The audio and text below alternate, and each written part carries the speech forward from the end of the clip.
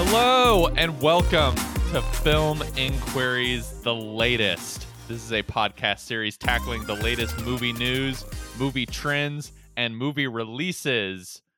This week, on the other line, she's getting her street gang together for a brawl in the salt factory. Very welcome to have back on the podcast, Emily Wheeler. Emily, welcome. I'm happy to be back. Unfortunately, I don't think I'm going to be very good at these brawls because I can really only snap with one of my hands and not the other, so I'm at a little bit of a disadvantage on this one. What would be your brawl weapon? Would it be like a chain? Would it be like a sharpened toothbrush or something like that?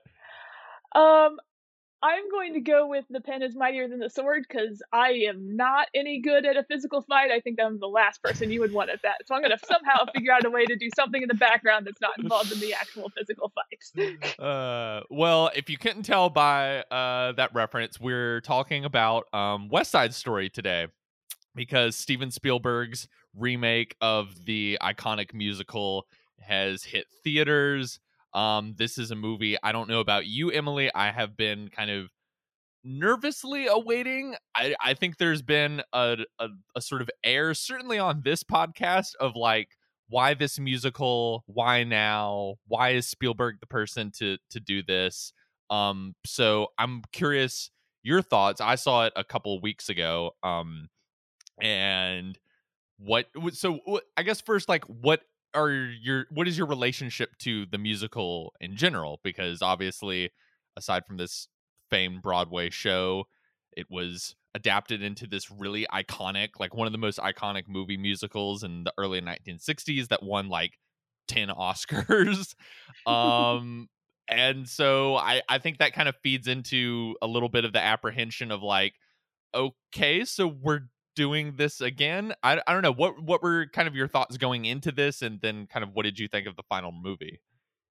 I think I was kind of in the middle of the pack in terms of like apprehension and what I was expecting from this because I completely understood everything that you were kind of saying with like why people were apprehensive about this movie, but at the same time I was like, actually, I think like Spielberg would match with a musical very well because Spielberg Mm-hmm. in general is a filmmaker that is big on emotion and is good at doing a big emotion. And that's kind of, I think, does very well with a musical in general. You want to be able to just unleash those big emotions so you can kind of get away with bouncing into musical numbers out of nowhere. Right. So, and then at the same time, like, yes, West Side Story was made into a iconic movie, as you were saying, decades ago. Mm-hmm. But at the same time, it lives on as a cultural entity. Everyone knows West Side Story. I think my kind of relationship to it more is like everyone's seen a high school production of West Side Story or been a Yes. part of it. Like, it is. I have certainly seen the movie many, many times. I've certainly seen kind of amateur stage productions of it. So to be honest, it's just a story that you can kind of return to over and over again, and we're all kind of used to that. So going into it, I was more just like, okay, I'll see what he can do with this. I think this could actually go really well, but I understand how it could also be a disaster. Right. Yeah, I similar to you, like I'll be honest, I didn't see the 60s version until just last year during the pandemic. But I like knew so many of the songs so well just because there's like a lot of my family is like really into like Broadway musicals and stuff, so there was like always like someone playing a song from this musical like on the piano or something like that. Um and I think I'm an admirer of the 60s version, while and also just because I didn't see it at like an impressionable age. Like it has the sort of like amazing choreography and is one of the more like stylish movies ever made. But like it's not without its faults. I would say it does not have, no offense to like Natalie Wood and to Richard Beymer who play the leads in it, but not the most kind of like blow you off the screen. Like the supporting performances I think are more the standout in that movie. And there's obviously a time when Hollywood was not going to cast Puerto Rican or Latino people as Latino characters in a movie, and so there's I think Rita Moreno's the only Latino person in that entire movie, and the rest of the Latino characters are just brown face. And so like it is not a movie without its faults and stuff. But I have to say, I kind of love this new version of it. Like I don't know about you. The entire time I just had this my jaw open, like kind of like chuckling to myself of like I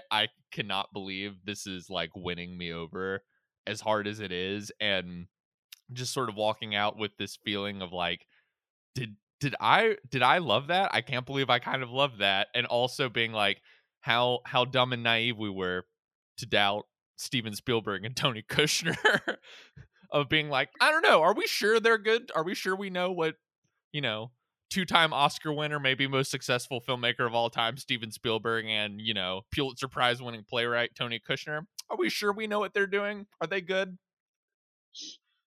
Yeah, I mean, once I had a similar feeling in the theater with you, as like I could tell from the very beginning, I was like, oh, this is clicking and this is working really Right. well. And like you could feel the energy in the theater of like, yes, this is one of those movies that people kind of talk about of like, this is a movie you want to see in a theater with a bunch of people. And it's kind of this like great thing as people are still kind of easing their way back into that. Like this is a movie that hopefully will pull people in because it absolutely deserves to pull people into a theater and be seen that way. Definitely. I mean, I'd say, you know, just to piggyback off of that, like this is similar to Dune, I'd say, and like whatever you think of that movie, or even this movie, of just like walked out being like, that is the kind of like movie theater experience I have missed, of like big, stylish, expensive spectacle on screen, and of just sort of like the majesty of how like big and stylish and, well, I mean, Dune's not really colorful, but this movie's certainly very colorful, that you know you can get, and just, yeah, couldn't agree more with that. Of like, I think if you're looking for like what is a perfect like big screen experience to like return to movies with, I mean, you can't do much better than this, I think. Absolutely, and it kind of builds on what I think this entire version of West Side Story does well, which it basically, I think, picks up the things that work really well about West Side Story and has always worked really well about it, and just kind of turns that up to 10 and makes sure that that is the emphasis of this movie. Hmm. So, kind of as you were saying with your experience with the first movie, you were like, ah, those two leads actually aren't that great. Right. And I was sitting in this one and being like, the least interesting part of this movie is the central romance. Like it just Yeah. still is. I think just in general for West Side Story, that is kind of, it is there for structure, but is the least interesting part of the story. It's The a Romeo and Yeah, Juliet problem of like, you right. know, It's your investment is going to be into how much you're sewing buying into like, man, these two crazy kids, they just want to like leave this town, hit the road. Yeah, and this version of the movie really kind of speeds through that aspect of the story. Like Hmm. it's wastes no time on like there is no build up to them being in love. They see each other across the room and they are in love, and that's the start of that full story. But what a that moment though. I mean, that's one of those early moments in the movie where I just kind of like, I mean, we'll talk about the cast in this movie, but even in that moment of like Rachel Zegler and Ansel Elgort like making eyes across the dance floor, and you see like they are crystal clear, but like the blurred images of the dancers sort of like swooshing past them, and the like different colored, like bright primary colored lights just sort of sparkling off of them. I was just like, Steven, Yeah. Steven, what a guy. I can't. Yeah, so he understands that everyone understands what's happening in that moment, and that is a story beat that everyone will recognize, and you don't need to spend too much time on it. Right. So what he emphasizes instead is kind of these two side characters who are probably arguably the most interesting. I think Anita as a character has always been the most interesting character in West Side Story. I'd agree. Um, And Rita Moreno, who won an Oscar for that role in the '60s version, and she appears in this new one in a different role, that's been changed somewhat from the original show, but yeah, I'd agree. That's easily my favorite character from the '60s version. She kind of like is like a shooting star above everyone else in that movie. It's insane. Right. So, like, this movie picks up on, here's these 2 really interesting side characters, and then it also says, what everyone loves about this is the songs and the dance numbers. So Mhm. let's just do those super high energy, and, like, as you were saying, let's amp up all these color pops, and let's just amp up all the entire energy of this musical and put that on the screen, and that's what I think translates to it being this huge theatrical experience that is so kind of overwhelming and fun to see. Yeah, and I think I really have to credit Tony Kushner as well of I think the movie is still unmistakably West Side Story, but there are some subtle but I think powerful changes he's made in the script that I think bring out all of these shadings and all this depth that I think hasn't always been there in the show.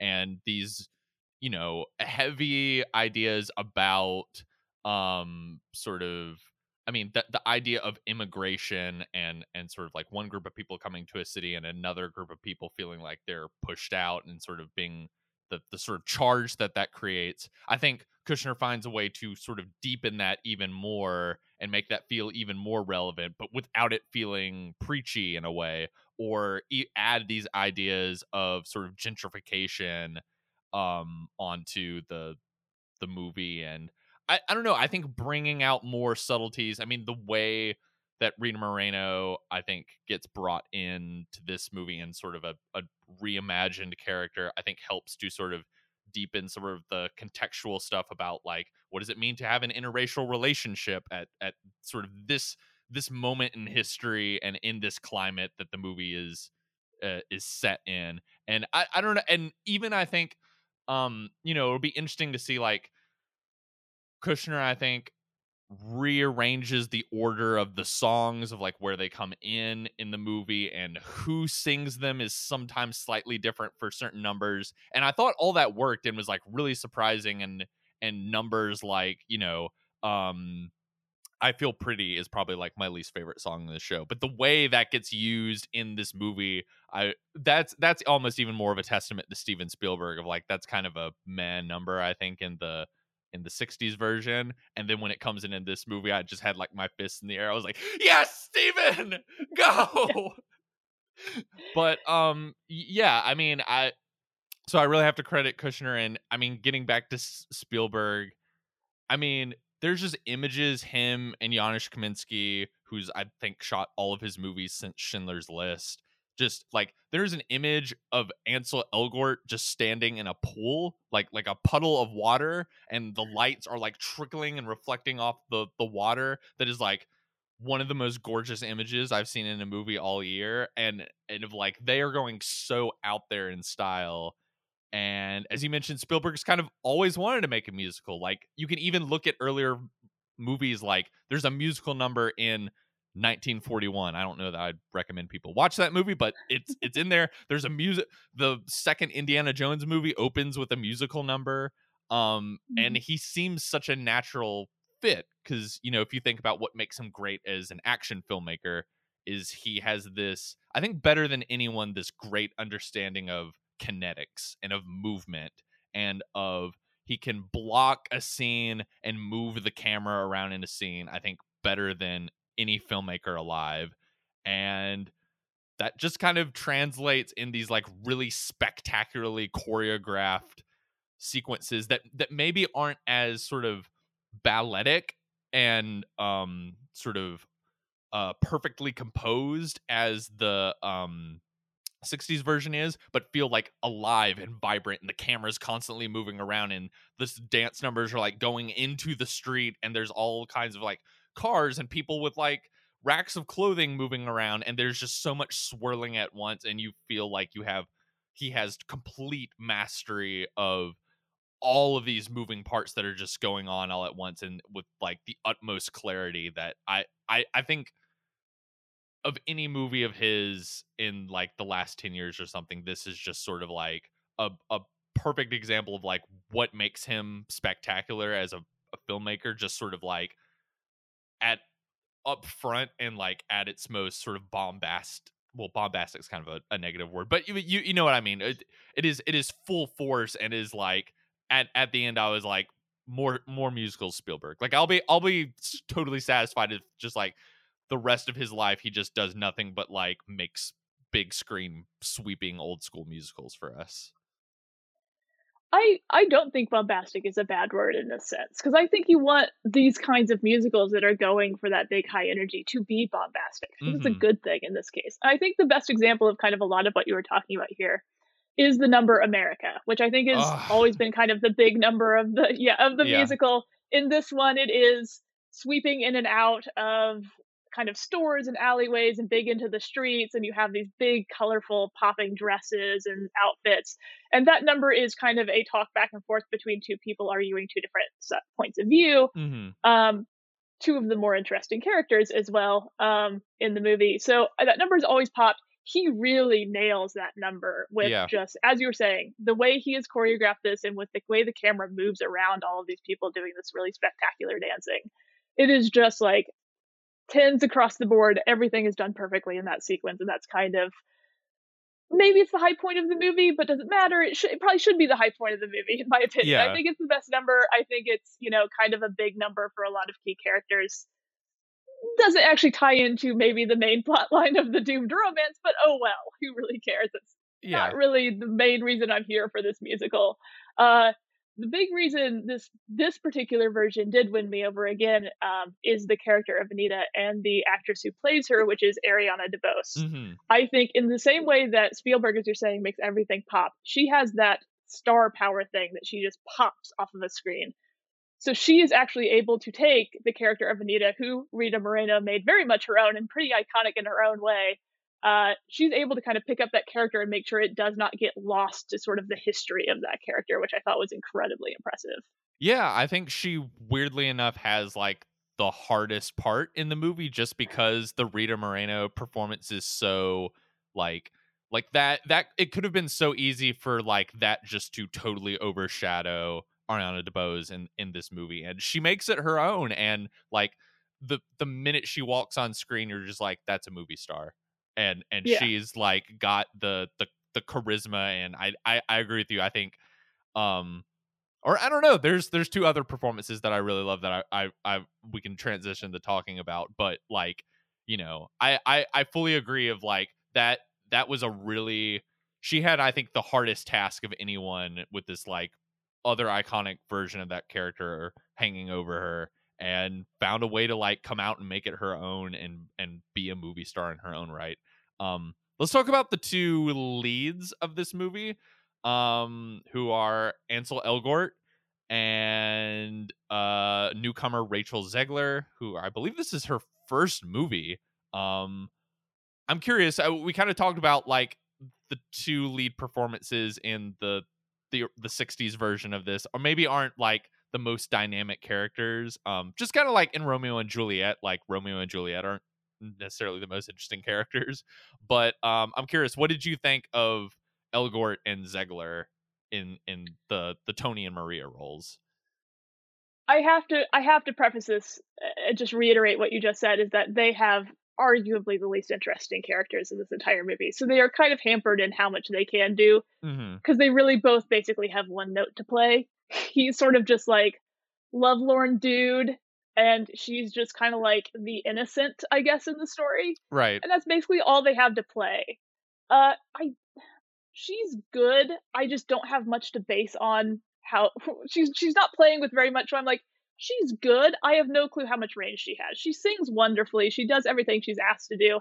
I don't know that she necessarily sells like an intense amount of innocence that I think that part needs. I think she's fine in the performance part, is great in the singing part, and that's about all I thought of her. The real issue with that central love line is Ansel Elgort, who, yes, he's been in many, many more movies than her, but in every single time I've seen him in a movie, he's always just bland. That's just always how he comes off. I have nothing much to say about him. He just kind of exists on the screen and then goes away, and I think nothing of him. And it's not that he's necessarily like a terrible actor. It's not even that he's sticking out for being terrible. He is just super bland on screen. And he is once again super bland on screen. And that really harms that central romance, that you just kind of don't feel a connection because of that between them. Yeah, I agree with you with Elgort of like he's never been someone that kind of popped on screen for me, and is just sort of a performer that I've just sort of never gotten what kind of the industry.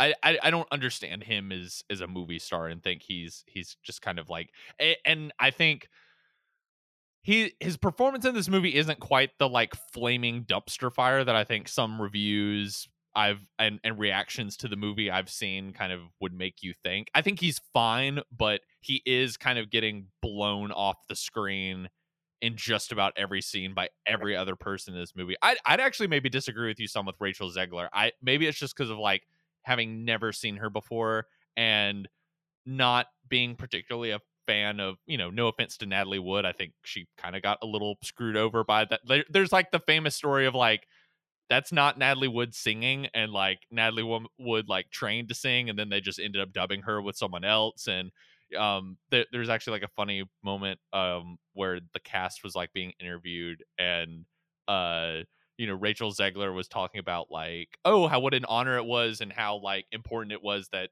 an actual like Latino woman was playing this role, not, Natalie Wood is not Latino and is her skin is darkened, and then Rita Moreno like just kind of like snarkily comes in and is just like, it's good they got someone who can actually sing too. Yeah.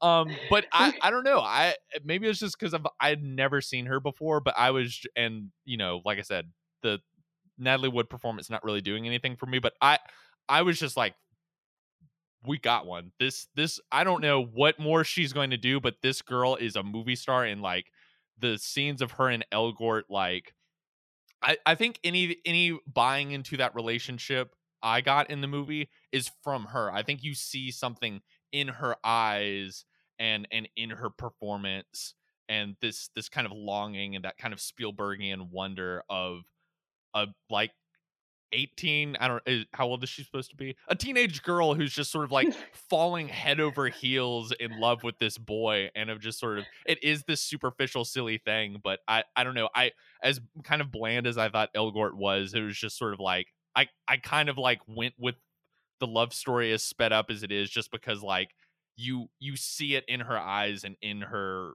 sort of expressions of this just sort of like, melting of every time she sees this boy.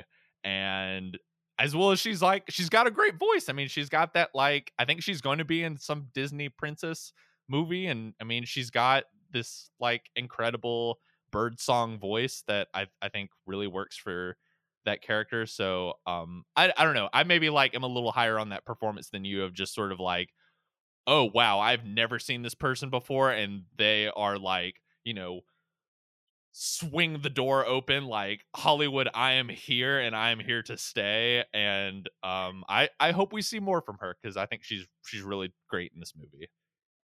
Yeah, and I mean, I don't exclude that as being a possibility with her. I just was not 100% sold on going that far in on her right now. I think it's Hmm. still definitely in the cards, it could be.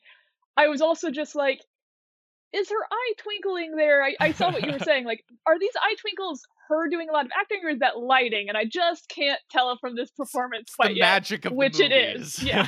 Yeah.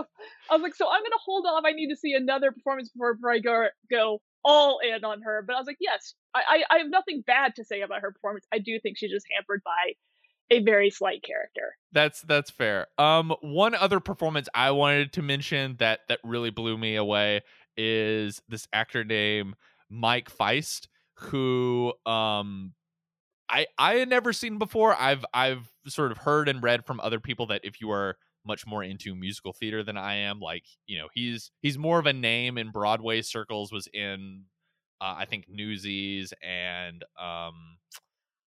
Dear Evan Hansen. But he plays the leader of the Jets in this movie.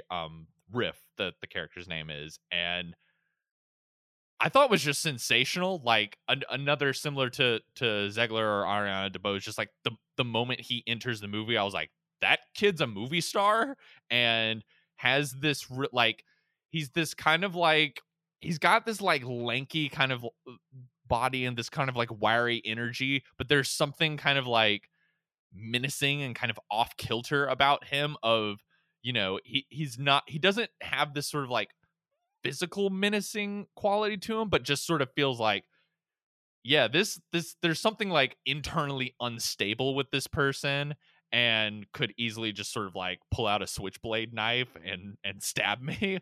And I don't know, I just thought like, I mean, another case of like, not to beat up on Elgort too much, but you know, when they're on screen together, I was just like, Elgort, get off. I like want to see more of what this Mike kid is doing, because he blew me away. I would love to see. I think it's very possible, like if we want to talk about awards consideration for this movie, that um I think it's possible Rachel Zegler could get a Best Actress. I think it's definitely very likely that Ariana DeBose could get Supporting Actress. Who knows about Mike Weiss? But I would love to see him get like supporting actor talk, because I was like totally blown away whenever he was on screen, and I think found a way to make that character menacing while also have this kind of internal sadness of understanding like, this is a kid that has like grown up with like a shit life of just like one bad thing happening to another, and that's turned him into this like very like angry, impulsive teenager essentially. Yeah, I do think it's quite possible that he will be in the awards talk. If he gets all the way, I'm not quite sure, but he's Right. definitely going to be in there because I know a lot of people are responding to that performance very similar to you. I certainly liked him, but again, I think I'm a little lower on his Mhm. performance than some people. Again, I don't think it's anything he's doing wrong. I think Mhm. it's the character is kind of oddly written. Mhm. Kind of as you were referring to earlier, they did a lot of tweaks with the story to bring out, I think, themes that have already always been in West Side Story, but they're making them more prominent here. Right. One of the things that they're bringing out is this idea that these kids are doomed, as you were saying. Like, these Mhm. kids never had a chance.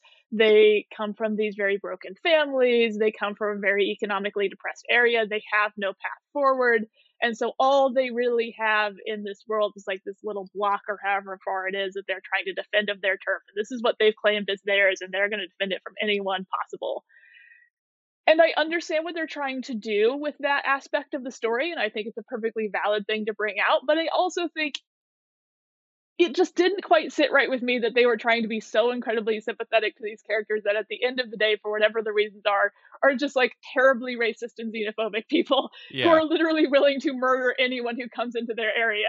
It's Yeah. like I understand how that story works. I think they didn't quite get the balance of that right, and unfortunately, the balance of that storytelling being a little off falls really badly on his character in particular of Riff, since he's kind of the main one that's heading that idea of a character.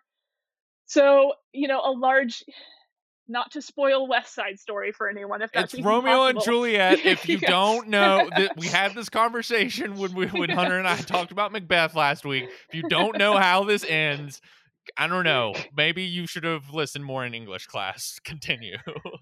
Right, like he dies, and that has to be a very tragic and big moment in the movie. Mhm. And the fact that for me, it did not get that balance right, and I was just like, this is just kind of a terrible person. And yes, I feel bad that he had all these bad circumstances that led him to this, but at some point, he decided to be like this horrible racist and xenophobic person. Right. Uh, that death didn't hit as much as it should have. And again, it's nothing against that performance. I think the performance is very good. I think just kind of he was working with a bit of a flawed character there. So I'm not as high on his performance in general because I think it gets kind of hampered by the main problem I have this with this movie overall. Yeah, I think I'd probably hear that complaint while also maybe like being fine with sort of the gray area that it operates in, of, I think, trying to say there are sort of these large, I think in a subtle way. I mean, there's that great kind of opening crane shot that sort of highlights the kind of gentrification theme. And I heard for people who were at the premiere in Lincoln Center that got some nervous chuckles at that opening scene. But I think that kind of highlights some of the ideas that Tony Kushner is bringing out about powerful people sort of laying waste to communities, and that sort of puts these communities against each other, and of sort of like, there maybe hopefully can be, I think one of the ways the song like Somewhere gets used in this movie is, I think, gets recontextualized a little bit from just sort of like this couple talking about like, oh, maybe we can have this life together, to sort of like these larger groups of people, whether it's the immigrant communities of like, we don't feel we belong, we're not being welcomed, but that there has to be a place for us, to even just sort of the larger cast of people of like, even as sort of pushed by circumstances into xenophobia as like the Jets have been, of like, this is a there's sort of like larger forces that are pushing them in there, and of like, these are all people that they like deserve a place and can like get along with each other. And I'm curious what you thought about like Rita Moreno in this movie, and as well as any other performances that really like leaped off for you. But I don't know, I thought it was like really emotional when she like sang that song, and just like, to me it kind of like crystallized all those themes that Tony Kushner was sort of bringing out, and the sort of shading that he was added of saying like, this is even more than a story of like, the group of people who have lived on this block forever being unwelcoming. It is like, this is about how kind of like how we get to that moment, and about how like, capitalism and all this stuff, and like gentrification sort of like creates these issues that then sort of spring into violence. And I'll end my rant in a middle, but and like another one of my favorite moments is like the very Tony Kushner speech of like the guys in the bar talking about the gun with the Jets, and talking about, you got like mutually assured destruction in your hands right there. And that was another moment that was like, this is the themes he's dealing with, of like how we sort of like neglect communities in our cities, and then sort of like push them into just sort of like destroy each other, destroy like all of these sort of like poorer communities, like just sort of eat each other, and then we can get our new kind of like high rise building up in your neighborhood. Yeah, I mean, as you said, these themes that they're bringing out in the story come in from that very first shot. You see Hmm. these wrecking balls coming in, and to be honest, if people were chuckling for more serious reasons, that made me kind of chuckle, because I was like, "Come on, open with Miley Cyrus's wrecking ball. I dare you right now. Just open with I came in like a wrecking ball, because that's what you're doing right now." So I kind of chuckled about that. For some reason, that made that song pop into my head. But I mean, yes, that opening scene is very much about bringing up all of the themes you just mentioned.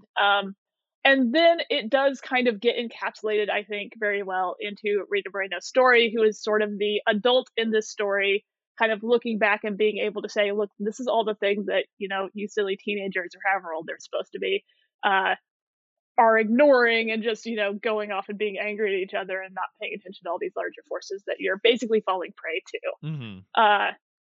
And I heard in an interview with Rita Moreno that, she only agreed to come back because she said she wasn't going to do a cameo. Hmm. You need to give her an actual character, or else she wasn't going to come back. And they gave Good her for an her. actual character. Yeah.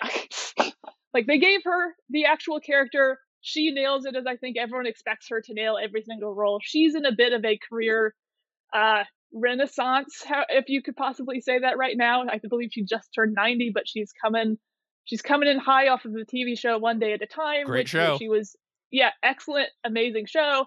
Now she gets to kind of be, the stalwart of the West Side Story reboot. So, I mean, somehow at age 90, she is at a high point, I think, in her career, as it's ebbed and flowed kind of in the industry. And I could also see her sliding in for some major awards contention because of that. Well, let's broaden to talk a little bit about Mr. Stevie Spielberg a little bit. I feel like this is a podcast I've been prepping for since I was like 8 years old. What's your relationship to Steven Spielberg? I feel like I've been prepping for it since I was even younger than 8 years old. I don't remember when. I could not tell you the first Steven Spielberg movie I watched. He has always been a known pop culture entity in my life. I think everyone, Hmm. whether they watch a lot of movies or not, they know exactly who Steven Spielberg is. So, I mean, he's just kind of this figure, this beloved figure in culture to me. And he's made all of these wonderful movies that I love, that are so incredibly different from uh, from one to the other, you can break them out into all these sort of different categories, and it just makes him such an interesting filmmaker. But I think what I really appreciate him about him is that despite kind of dipping his toes in all of these different genres, he always, no matter what he's doing, is making films for a wide audience. He is never like trying to do this very particular thing. He's always wanting to make sure you're maybe not having a good time, but you are definitely going to see a movie and that you will appreciate.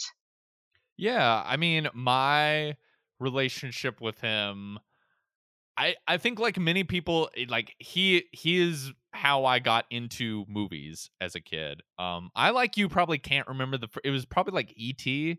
was the first one I saw very young, but I think also to, hop on therapy couch for a minute, like, but Spielberg is always someone I feel like intertwined with relationship with my dad, who passed away when I was a kid, and would is how I was sort of introduced to so many Steven Spielberg movies, whether they be Jaws or Raiders or Close Encounters or Jurassic Park. I mean, I remember he took my sister and I when E.T. got re-released into theaters for, I think it's like 30th anniversary. Like, he was like, we're gonna go. You kids should see E.T. on a big screen. You'll love it. And and so like all of those, that kind of like personal connection, and even stuff that I wouldn't see until I was a teenager, like, knew Saving Private Ryan is this movie that he would just like watch if he was like sick and had to like stay home or something, and would just like watch it in the bedroom. um and so like I think a lot of the Spielberg movies have this kind of like personal familial relationship to me, but as well as, kind of being the gateway, because I think like you and like so many people, he's kind of the first filmmaker I think you become aware of, just sort of because of his place in the culture, as well as like if you're being introduced to all those movies as a kid, you're like, all right, wait, I love Indiana Jones, I love Jurassic Park, I love E.T. This is all the same guy. So there's like this, and then like that's how the rabbit hole starts of like probably the first time I became aware of like who a director was and what a director did, is like, so there's this like one guy who's like made all of my favorite movies. Like, can I see his other stuff? Like, what else is happening with this man? And I don't know, what do you think, where do you think he fits in kind of the culture now as a filmmaker? I mean, unfortunately, I think as we saw as the lead up to West Side Story, people have become a bit suspicious of him because Mhm. his last few movies have not been as well received. Whether they are necessarily good or not, I think you can debate on several of them. Mhm. I would stick up for The Post. I think The Post is a very well made movie. Fun movie? Um, yeah, like I think that's a solid movie. But I think some of them have been, I think, genuinely not very good movies, and he has made not very good movies Yeah. sporadically throughout his career. They have not all been home runs. But I do think right now, he is not as well loved with his new movies as his older ones, and I don't think it's his fault. I think, he makes movies that are very sincere is how I would describe them. He is kind of not afraid of these big emotions no matter what genre he's approaching. He's going to do that genre and its beats, very straightforwardly and very earnestly, and he's not going to do it with any sense of pretension. And I don't think that's in style right now. I don't think people really want that level of sincerity, particularly with a lot of the kinds of very serious movies he's been dipping into. So, for instance, I stick up for The Post. I think The Post is a very well made movie. It is seems to be kind of forgotten. It kind of came and went in Yeah. theaters, and no one really said anything about it. I think it got fine reviews, and I think it Yeah. just kind of dissipated because everyone's like, "Okay, so we're doing kind of like a political drama with, like, no real interrogation, and we want that to be much more gritty and Yeah. nasty People were right like, now in "Oh, our another current dad culture." Yeah. movie with Tom Hanks, directed by Steven Spielberg. Another one Yeah, of and I'm like, those." yeah, and it's kind of like even with his good movies recently, it's like, yeah, you know exactly what that is, and maybe you don't want something that simple, but that's kind of what he's always done. So why are you bashing him for doing what he's always done? Yeah. And he is sort of like a classicist in his style, and is very like old-fashioned. Um I think I agree with you. I don't think he's necessarily seen today as the hippest director to for lack of a finer word, but um I think he's somewhat I think we somewhat take him for granted. Like I think he is so like he's so successful and has been so successful for so long and is such a like central figure of like even if you are not a cinephile like you and I, you know who Steven Spielberg is. You've probably seen at least one Steven Spielberg movie. And so he's such a part of the cultural fabric that I do think we somewhat take him for granted. And even his bad movies, because there are bad movies in his filmography. You can't make as many movies as he's made without a couple stinkers. But like he still can do these things that are just like so unbelievable and is still like one of I think the most talented filmmakers. Like, you know, something another recent one, like I am not particularly a fan of Ready Player One, but like the sort of CGI action spectacle sequences in that movie are so much clearer and so much more dynamic than like 90% of the like blockbusters that you see. And so even in a movie like that, which has tons of problems and I think is kind of inherently flawed, like you see that this is a man who still like I said earlier, knows how to move the camera, understands sort of like visual storytelling better than nearly anyone else in the industry. And I think even if his movies don't feel like the coolest, hippest, most like edgy, you know, even if they aren't at the center of the culture or kind of get tossed off like The Post, like that's another movie that there's like quietly some like amazing filmmaking in there, but like I feel like people kind of toss it off as just like, oh, Steven made another Oscar bait movie or something. And then, you know, I feel like people like you and I are just like, but have you seen the movie? There's like look what he's doing. There's like shots in there that are just like unbelievable.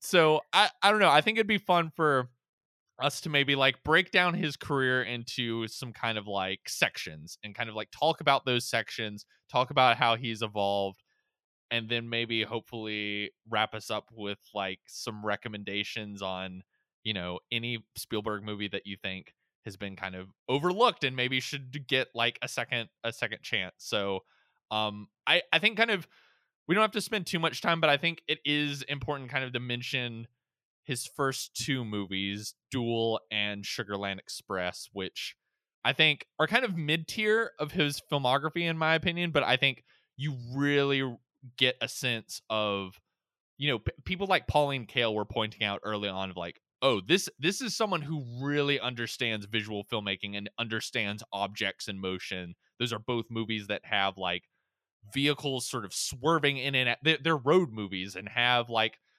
cars on the move and crashing into each other. And you can I like I had never seen Duel before and went back and watched it a couple nights before, and I think you perfectly understand the visual geography of both of those movies, and that's no easy feat. And I think he would certainly do that in bigger, flashier ways later on. But I don't know. Have you seen either of those before?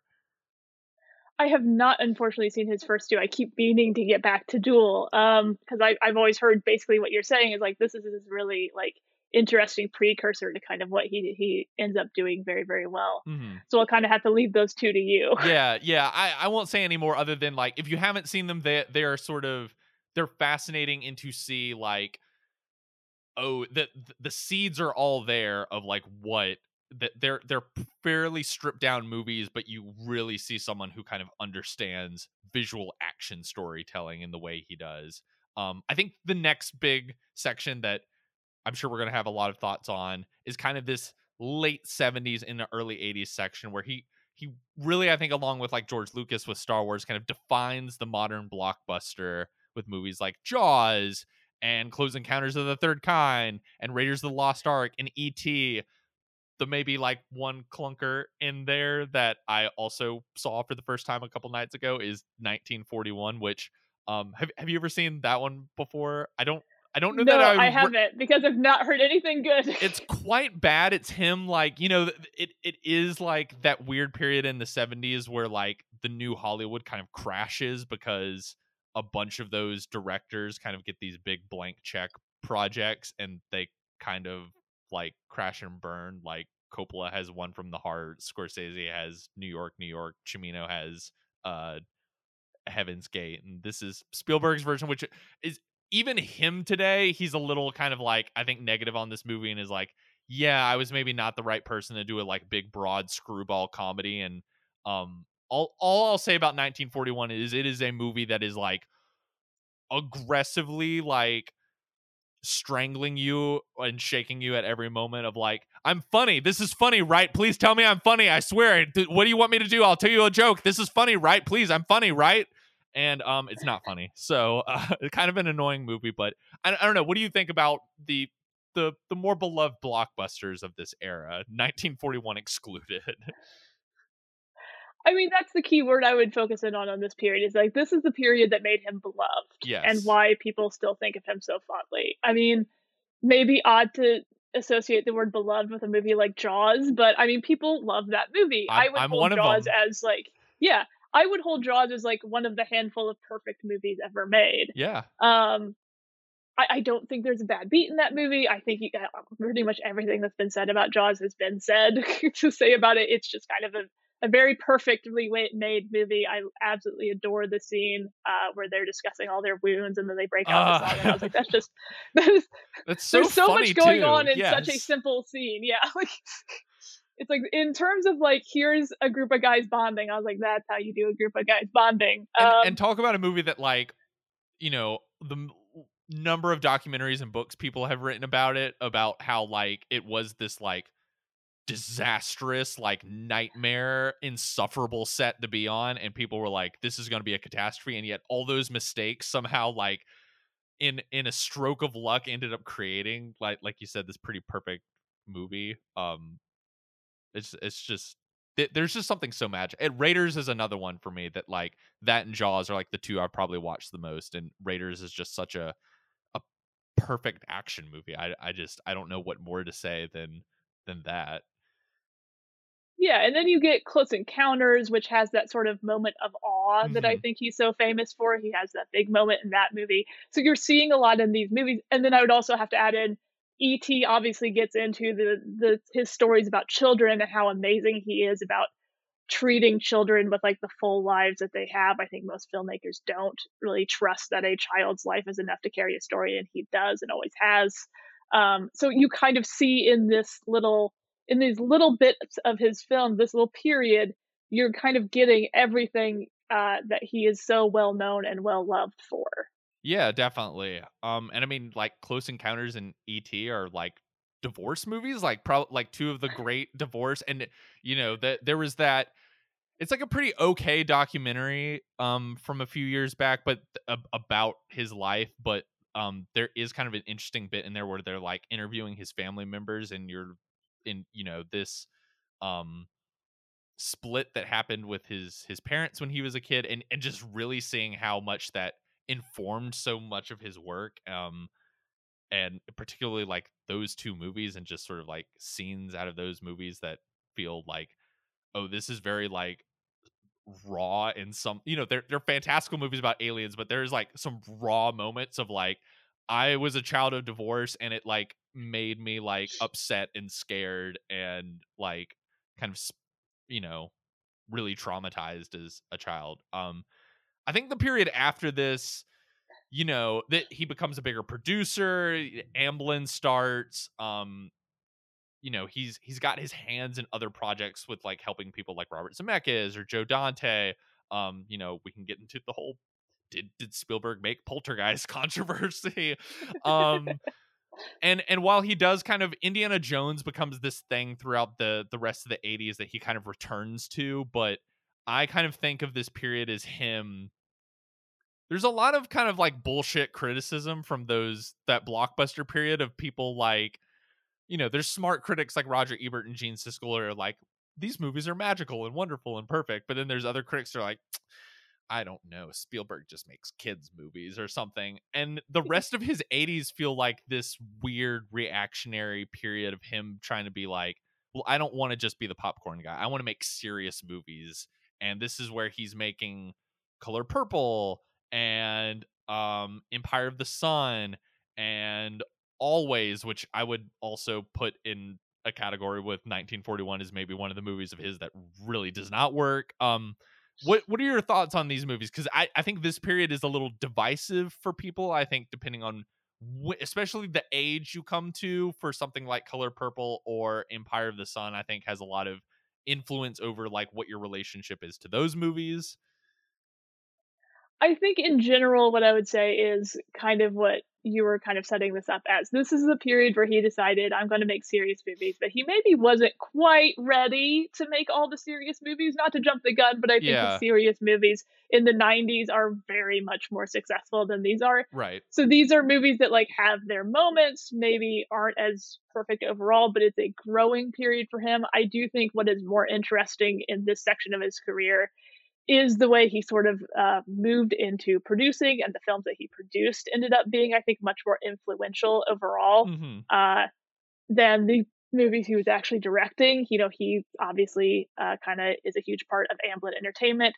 Amblin Entertainment kind of, when you think of what we think of as this renaissance in the 80s of kids movies, particularly live action movies that you could watch as a kid, that so much of those were going through Amblin Entertainment, and so much of those have roots in what he was doing in ET, whether he directed them or not. You think of something like Gremlins or things like that. Like these are like the defining movies either he directed or produced throughout the 80s in this renaissance of kids movies, and I think that is the big thing to take from, unfortunately, what he was doing in this period maybe isn't the directing stuff. It is more what he was producing and what people were building off of what he had done well in the period before. Yeah, and I'd say even though these I think are not the strongest of his sort of like more prestige movies, like there's still a lot of great stuff in Empire of the Sun, and I think another great example like ET of him doing like a very mature sort of serious minded story about a child and sort of like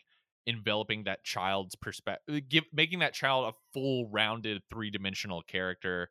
And even something like Color Purple, which I like admittedly have not seen since I was a kid, probably like 13 or so, like a young teenager. And I don't know, it was a movie that he I don't know that someone like him would get a chance to make that movie today. And there's certainly a conversation that I don't feel fully qualified as a white person to say, like, whether he was the right fit for that. But there is something interesting, I think, about his desire to him as this sort of like super successful Hollywood director wanting to be like, but I'm sort of fascinated and want to sort of tell a very empathetic story about black women, and that being sort of like an interesting thing in of itself. And even then that's still a movie that has like great performances and great filmmaking in it, even if there is a larger conversation to be had about like whether he was the right person to make that material.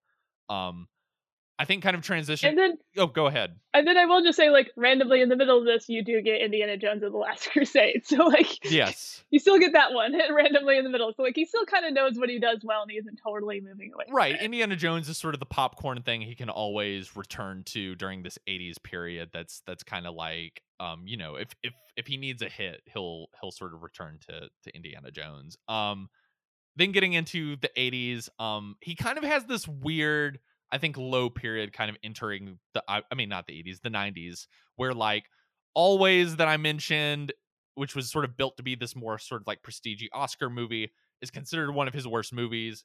Doesn't do that well, I don't think, is not very well received. And then that's followed by Hook, which I think, especially for people like you and I's age, I think that movie is like not very well received at the like pretty hated at the time, and is like hugely expensive, and has like a lot of people coming for it with daggers ready to sort of like eviscerate it.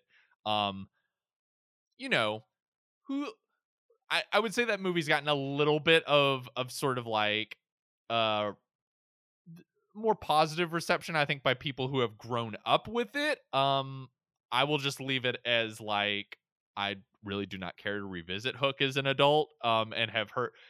There are people I know who have very fond memories of it from having seen it as a child, while also I know plenty of other people who are like, uh, yeah, Hook's maybe not like an awesome thing from your childhood that you should revisit as an adult. So let's just leave it there as that movie I think was seen that in all ways I think we're seen as these low points in his career. And then he has this like incredible comeback year with Schindler's List and Jurassic Park in the same year, which is unbelievable. Like he has like the one of the biggest blockbusters of the 1990s that is like a groundbreaking movie in special effects, as well as like that year's like one of the biggest Oscar winners of that decade, that in of itself is also kind of a daring movie of it's like a 3-hour black and white movie about the Holocaust that's like very very sad and depressing. um and that movie kind of like finally wins him his Oscar. And I think the 90s, you know, he comes back and he does another Jurassic Park sequel, but the 90s is I think he fits more, he goes in more into the mode of like, all right, I've come back with Jurassic Park as this other like, I can still prove I can do a blockbuster movie better than anyone else, but then now working into doing these more like historical movies like Schindler's List and like Saving Private Ryan, where he I think finally gets the long deserved sort of Oscar claim that, you know, maybe he should have been getting like in the late 70s and early 80s with some of those popcorn movies to begin with. Not to say Schindler's List and I mean Saving Private Ryan, those are both great movies, but I don't know, do you have any kind of other thoughts on like this period of like when Spielberg fully in gets his sort of Oscar bona fides and his kind of comes back in the 90s after this brief kind of dip period? I mean, it really is worth highlighting his work in '93 to have both Schindler's List and Jurassic Park come out. It is very That's rare for so someone to put insane. out, yeah, like 2 movies of that level in the same year. I mean, Coppola did it with The Conversation, and is it Godfather Part 2 that came Yeah, out that same year? yeah. Yeah, like, that's the other one that I think you would list of being like, "Man, putting out 2 just absolute amazing movies, in a single year." Very hard, very few people have done it. Unlike Coppola, I would say his 2 are so extremely different movies. Yes. Um, and as everyone says, you know, yes, Jurassic Park is a creature feature, which he had done before, but it's a very different creature feature than Jaws because you're doing Jaws. You don't see the monster at Jurassic Park, you see the monsters all the Mhm. time. So like 2 very different styles to that, and yet he's mastered both. You get Schindler's List, which I think is a much more straightforward kind of, this is the drama he had been trying to make, the serious drama he had been Mhm. trying to make to get that kind of like formal recognition that I think he had been craving to take his, to be able to really get like blank checks and be able to do anything that he wanted, so that people, it could really prove to people that he could really do anything he wanted. Which he then turned into Saving Private Ryan, which kind of something we've been dancing around with going through his entire movie. I think everyone has something that like, this hit me so hard and is like this indelible moment in your Mhm. life, good or bad. Um, Boy, I'm one of those people who walked into a room when an adult was watching the first part of Saving Private Woo! Ryan, and I was way too young. Woo! And yeah, that's a movie thing I'll never remember. Like dragging half of a guy behind it. I'm like 10. I'm like, what's happening? Yeah. Yeah. Like And that that's movie was my a huge hit too. It was like I forget, I always get it confused. It's like that and Armageddon were like the 2 biggest movies of 19, like I forget which one is number 1 and which one's number 2, but like that was a huge movie that like an insane amount of people saw, and that is like one of the more like disturbing, like grisly, gross war movies you'll ever see. and yet it does have that sincerity. It does Right. have this like kind of very soft melodramatic underbelly to it that plays into it, and yet it all works. Somehow he balances those 2 things together. So I think this really is another period where he kind of is just hitting on all cylinders and just is doing everything right. Yeah, and you know, the next, I think the period after this is to me the most interesting. I mean, maybe not the greatest collection of movies, but the most interesting because kind of in that late 90s period after Schindler's List and Jurassic Park, he starts DreamWorks, which is still exists to some extent. I think like the animation studio aspect of it still exists, and I think it still works as like a production company, but as a Steven Spielberg and like a couple other guys like started a studio, it was kind of a failed experiment. Um but after, you know, his second Oscar win for Saving Private Ryan, And I guess the one other 90s movie we didn't really discuss is Amistad, which is, I think, even more than the Color Purple conversation, is a movie that, like, I think everyone can agree he was not the right person to make. And I kind of just think that movie's really boring, is really all I have to add about it. I don't know if you've seen it and want have a sort of revisionist take you want to say, but that's kind of why we sort of skirted over that one. I think a failed Oscar bait movie by Spielberg. But the 2000s period is interesting to me because, you know, he's sort of achieved kind of seemingly every level of success you can have as a director in Hollywood. He's already the biggest filmmaker in the world. He's already like a two-time Oscar winner. And yet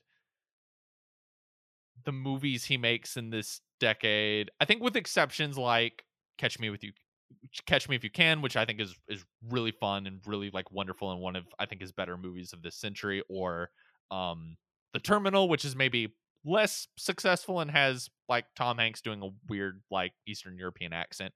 Like the movies he makes in the 2000s are really dark. Like AI, Minority Report, War of the Worlds, and Munich are all really, really dark movies. Three of which, I mean, Minority Report maybe more by like coincidence than like sort of like direct vision, but are all kind of movies about like post 9/11 fears in America.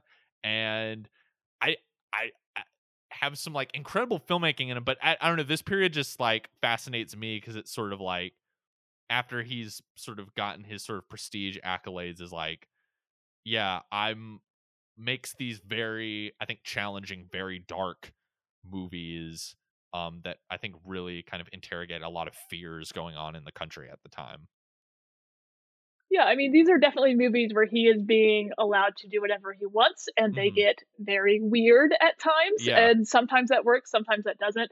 I do think, kind of as you're talking about, there is this maybe unintentional, depending on the timing, sometimes intentional strain of really responding to the culture of America post 9/11, which I think when you look back, as we're starting to really look back and evaluate that now, everyone gives credit to horror really responding to that really fast as a Hmm. genre. And then typically people say that, like, most other filmmaking was pretty slow. Most other genres were pretty slow to really start responding to it. So his films to do like Minority Report and War of the Worlds, to do these sci fi films that are in, I think Minority Report with coming out, I think it would have been in production by the time 9/11 happened. It probably wasn't intentional Right. that this has all these, I don't think the timeline works out. It just kind of unintentionally built on all of these things.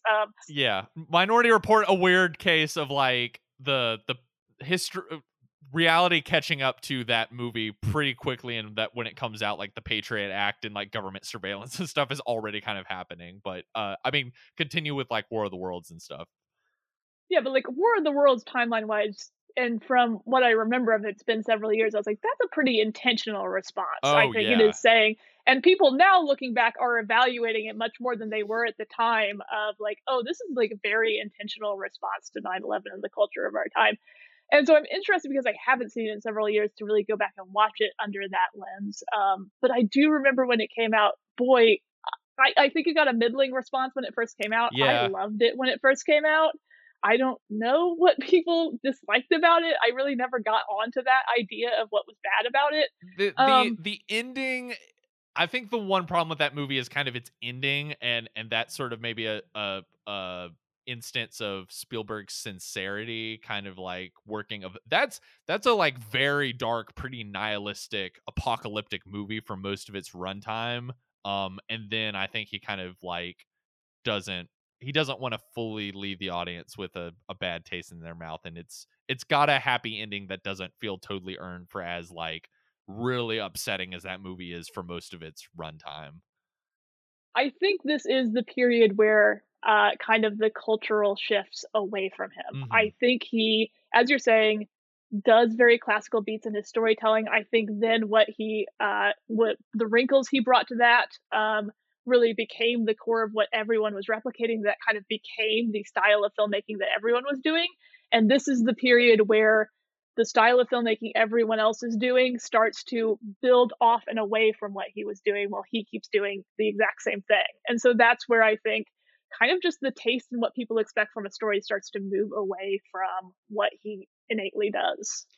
Yeah, and then so I think if we move past this period, I mean, he comes back and does a fourth Indiana Jones movie that maybe the less said the better.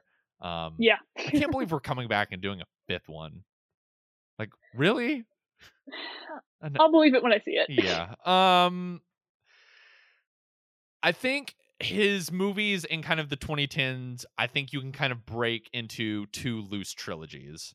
I think the one loose trilogy would be Lincoln, Bridge of Spies, and The Post, which are all these like very well made, very classical sort of historical chamber pieces that are all about kind of like what does it mean to be America and what do what are America's principles and how do we like live out those principles every day? And the second sort of loose trilogy that maybe I'm not as big of a fan of is, you know, Tintin, BFG, Ready Player One, these more popcorn movies where he is playing around a lot with what he can do with computer graphics and with motion capture technology. And I'm curious what you think about like those two as kind of like loose trilogies of like two very different things that he's sort of like fascinated in during this sort of last decade, and kind of like whether you like those periods or anything like that. I think this is a really bumpy period for Yeah. him. I think I'm kind of with you. I prefer kind of the first trilogy you pointed out of the Lincoln, Bridge of Spies, and Post, where it's those are just solidly made films. And I do think Lincoln, I think, is Lincoln would genuinely like Lincoln would want really to be great. yeah, like Lincoln I would point out as another one where it's like people don't give that enough credit because kind of as you were saying, interrogating this idea of what a great American is. I've always been quite fascinated with Abraham Lincoln as a historical figure and as a person. So I've like read a lot of books about him and done all the, historical tourism on him. And like I think what misses in pop culture about Abraham Lincoln is like he is in fact a man who maybe deserves the amount of accolades that he gets and one of the rare ones that does when you reach that kind of level, but for none of the reasons that people give him credit for.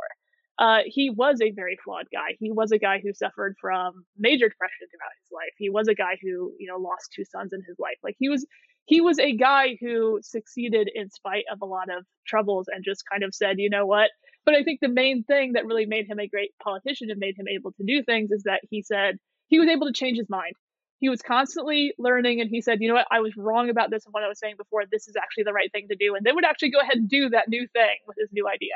And I think that's undervalued, particularly in politicians today. And I think his movie about Lincoln, while yes, a very traditional and, kind of on its surface gauzy biopic, is kind of getting into this idea of Lincoln was not this pop culture figure that he has become. He was a much more complicated guy, and he perhaps succeeded in spite of a lot of things that people don't know about him. Like the big thing I think everyone talked about with Lincoln is like, why did they do that voice with Lincoln? It's like, well, that was what his voice was actually like. His voice was very high pitched and reedy. He wasn't a natural.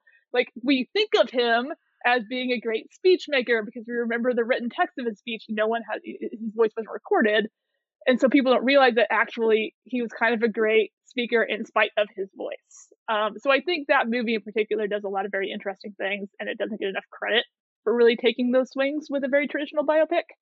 I think, as I said, The Post is incredibly well made.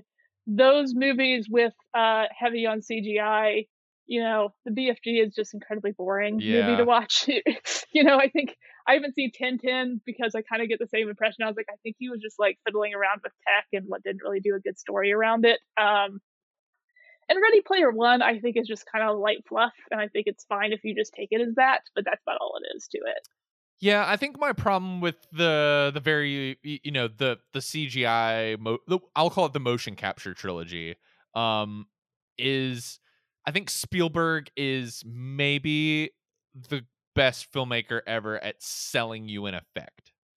And I think a movie like Jurassic Park, like, you know, understanding when to use CGI, when to use an animatronic puppet, when to let the expressions of your actors be able to sell you on what is happening, and make it feel real. He's better than pretty much anyone else at like the effect is like something extraordinary in our everyday world, and like a Mhm. dinosaur walking down the street or an alien spaceship hovering over uh what's that national park in uh um Close Encounters. Oh, I I should don't know this, remember what it's but called. an Yeah. alien spaceship over a city, like he's Yeah. better than anyone at like letting you see that and be like, that's real. But something seems off when the sort of world, the entire world is the effect, and you don't quite buy into it the same way. And I think he's great at something imaginary in a real space, but an entire space that's imaginary, it doesn't quite connect in the same way. And so, yeah, none of those three movies, even Tintin, which I think has its defenders, I'm that particularly satisfied with. I think the other interesting thing with the political dramas is each one, whether intentional or not, it kind of like works as an allegory for the time it came out in. Like Lincoln, there's a lot of um talk when that movie came out of it being kind of an allegory for the stuff going on in the Obama administration with trying to get the Affordable Care package passed, or the Affordable Care Act passed, and kind of the complications about like passing an important piece of legislation through our government and the sort of wheeling and dealing you have to do.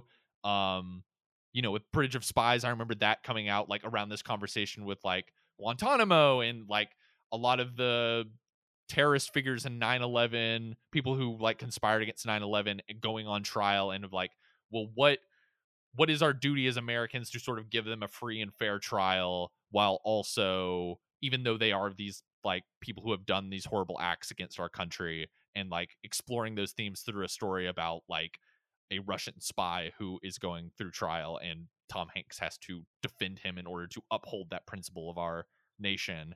And I mean, as I think you mentioned earlier, I mean the Post is like, that's Steven Spielberg's Trump movie. Like that was a movie that like very clearly was like, I am making a movie about like the importance of the First Amendment and the press like holding our leaders accountable, and like a corrupt presidential administration trying to like suppress stuff in the media and kind of like shut stories down and stuff like that. And so I think whether or not you think those movies work, I think Lincoln's genuinely great. I think the other two are like solidly fun, but that I think are interesting in him kind of thinking about historical examples and how to like apply them to what's going on in the real world. um Before we wrap up, uh I won't ask you for your favorite Spielberg movie, but feel free to drop it if you want. But I feel like a more interesting question is like, what is a Spielberg movie that you think has been overlooked, that you think people would gain a lot kind of going back and revisiting it? Well, I don't think there's any secret on what I think my favorite Spielberg movie is, because I said Jaws was basically one of the handful of perfect movies ever made. So yeah, Jaws is the best, my Mine favorite. too. Yeah. I mean, not an original answer. As far as things that have been overlooked, boy, it's hard to overlook a Spielberg movie. But kind of as I've already said, I think people really need to go back to Lincoln and look at what it is saying about Hmm. him as a man and as a much more complicated figure than people than certainly American pop culture wants to think of him as, because he was a politician Hmm. and he came with all of the nasty shadings that can come with a politician who's able to get things done. Yeah.